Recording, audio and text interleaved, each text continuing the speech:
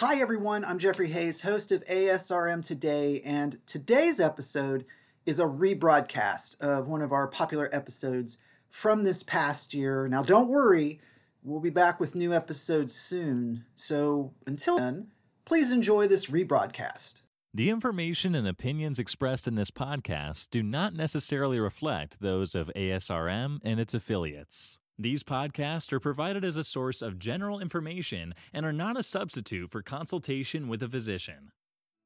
One of the biggest challenges that PGT has presented, I think, to the field of IVF is this phenomenon of mosaic results. These results that are neither clearly normal nor clearly abnormal, but somewhere in between.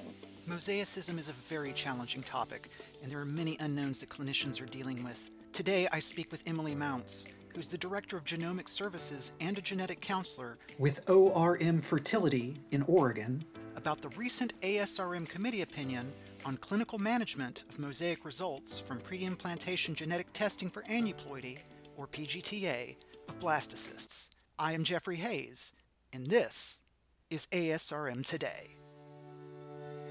Welcome to ASRM Today, a podcast that takes a deeper dive into the current topics in reproductive medicine. What was the need to standardize the interpretation of mosaic results from PGTA? Well, that's a great question, and that's really what brought forth the idea and sort of evolution of this document was the need to wrap our arms around this a little bit better in clinical practice. So, pre-implantation genetic testing can be a very powerful tool for giving us information about the chromosomal health and the reproductive potential of embryos. But one of the biggest challenges that PGT has presented, I think, to the field of IVF is this phenomenon of mosaic results, these results that are neither clearly normal nor clearly abnormal, but somewhere in between. And as most individuals know, these results have dramatically increased in frequency with changes in biopsy technique and evolving genetic technologies, namely next generation sequencing. So what we've found as these results have made their way into clinical practice more routinely in recent years is really wide variation in how practitioners are using those results and in counseling their patients around them. So, a number of genetic counselors who work in the field of fertility genetics have been increasingly approached by practitioners and others in the field to be asked for help in interpreting these results and in understanding how they can best explain them to their patients and how they can use them in their practice every day. So then was there a push when putting this document together, thinking about the patients? Very much so. Yes, I think that was really a big part of the motivation behind it was, there's a feeling that a mosaic result could be received by different patients at different clinics, and that patient could be given essentially different information about that, what it means, what the possible explanations are for that mosaic result, what to do with it, whether it's appropriate to transfer that embryo. And so the document was really an effort to try to bring all that together and say, okay, there's a lot we don't know here, but let's try to get on paper what we do know. What are the things that we are on the same page about?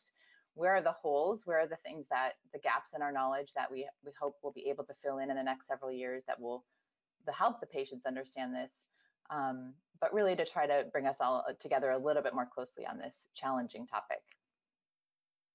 From a cross-disciplinary standard, who else do you believe would be using this document outside of the fertility field?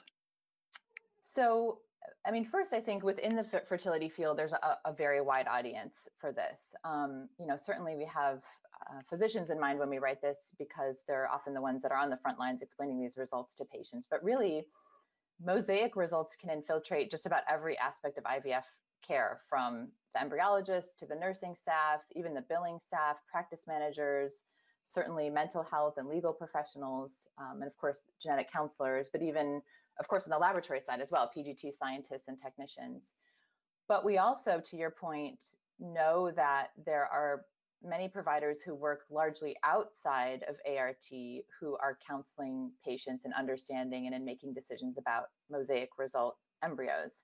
So for example, there are many prenatal genetic counselors who work with an IVF clinics who may have a relationship there who don't necessarily specialize in fertility genetics. They certainly have the tools and the background to counsel these patients well, but we have to be very careful in making assumptions about a mosaic result based on data that comes out of the prenatal and pediatric literature, because a mosaic result on an embryo is not the same thing as a mosaic result in a pregnancy or on a baby. And so we really wanted to empower other genetics professionals to be able to participate in this counseling, but to give them the tools that they need to do that. Would you say then that that was sort of one of the big challenges with putting this document together?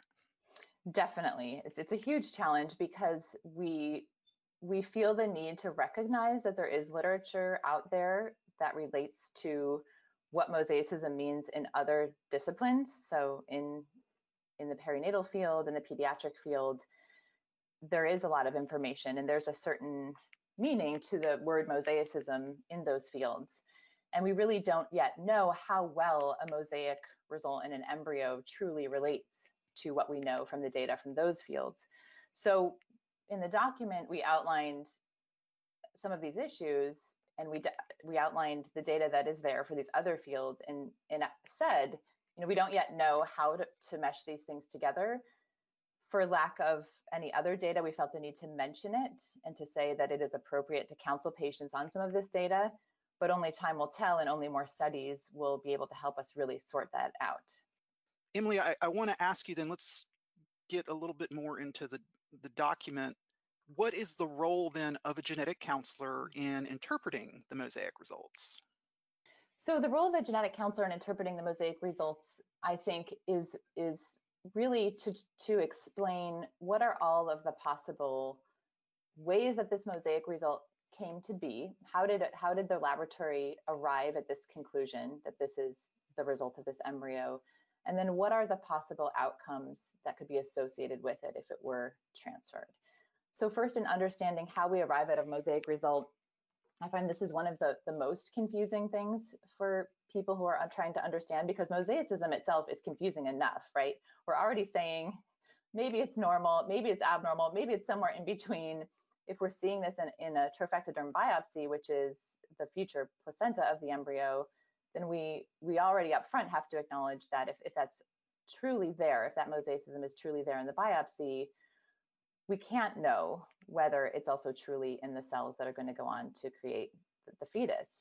So that counseling itself is challenging. But then on top of that, you have to layer the fact that a mosaic result can be generated by other factors that are not even true mosaicism. So there are things like amplification bias in the DNA, technical artifact and noise in samples, and other things that can generate a result that we call mosaic, but really the technical term for that would be intermediate copy number. So it's just saying, it's somewhere in between normal and abnormal. The term mosaic was adopted early on because it was one potential explanation for how you would get a result like that, and it sort of took off, which is a little bit unfortunate because now, because that word has a true meaning in genetics, and it means being able to see normal and abnormal cells in that combination. So that's one of the challenges that we have, is getting people to wrap their head around the limitations of the word mosaic as it's being used currently. And then the other thing is, what does this mean then for the embryo? So of course, what patients want to know is it safe to transfer this embryo? What's going to happen? What is the worst case scenario? And that's where I think genetic counseling can really help patients to process all of the different data that is currently available, the huge limitations to that data. What is the best case scenario? What is the worst case scenario? And then as we send them off, hopefully into pregnancy, what are some of the things to think about there in terms of follow-up prenatal screening and testing that might be helpful? Because we have to remember, in pregnancy, mosaicism has a certain connotation, and it's not necessarily a normal thing to see in pregnancy. So we recognize that even if we have a reassuring slant to our counseling with regard to a mosaic result, when that patient meets their prenatal providers and as the pregnancy goes on, they are probably going to be met with a little bit of some questions around, why was that embryo transferred? What are the risks? And is there some additional monitoring and screening that could be indicated? So those are a number of key points that you're pointing out here from the document. And my question then is that, and this of course centers also around how best patients will be served by providers, by professionals. Are there any additional resources for patients in the future? Well, I see this document as sort of a springboard for hopefully being able to create some additional patient resources. We haven't done that yet, but part of the evolution of this document, sort of as this document was being developed, what was happening in the genetic counseling community and fertility was that our special interest group was also evolving simultaneously into a professional group. And so with that, we have additional resources from ASRM. We're creating a website that will be able to put patient-oriented educational resources and handouts there. So we would very much like to make a version of this that's available for patients. We know patients are desperate for information about Mosaic results. We know that they're creating Facebook groups and connecting with one another in an effort to try to understand and get to the bottom of what these results could possibly mean. So I definitely see a role for ASM being able to support that. This is a very fast-moving field, and a big question then will be, based on this document and even on future documents, how soon will this particular document already be considered obsolete? That question is one that I hesitate to answer because it probably is already obsolete, to be honest with you. It's this document took quite a while to put together and to get published. And yeah, to your point, I mean, everything is moving so quickly that it is difficult to incorporate all of the literature that is, continuously being published, presented at conferences, et cetera. So I think it's a great place to start, but I do see a need to revisit it quite frequently. Especially because what we've tried to do in the article is to have an overview of all of the key studies that have been done on mosaic embryo transfer, and there have been some published even since this has been released. So so that's true of most things, of course, in reproductive medicine, and genetics is no exception. But I'm excited about having a place to start with this and a set of key points that we can agree on. I don't think the key points will change much. I think the concepts of the importance of clinics having a policy in place, for example, around mosaic embryo transfer, the importance of pre-test counseling and post-test pre-transfer counseling, those are things that are never going to change. I think the nuances of, for example, the ability to rank embryos for mosaic embryo transfer on the basis of different factors like the percent mosaicism or the chromosome that's involved. I think those are things that we'll continuously be able to get more and more data on. So we'll be tweaking these recommendations. But the big picture in terms of, counseling patients pre and post test, having a policy in place, the importance of discussing prenatal screening with patients up front, I think those are all things that will always be a part of appropriate pre-implantation genetic testing and counseling. Well, Emily, it's been an absolute pleasure speaking with you today, and thank you so much for being able to take time out to be with us. Thank you so much. I appreciate the opportunity. That was Emily Mounts, who's the Director of Genomic Services and a genetic counselor with ORM Fertility in Oregon. Until next time, I am Jeffrey Hayes, and this is ASRM Today.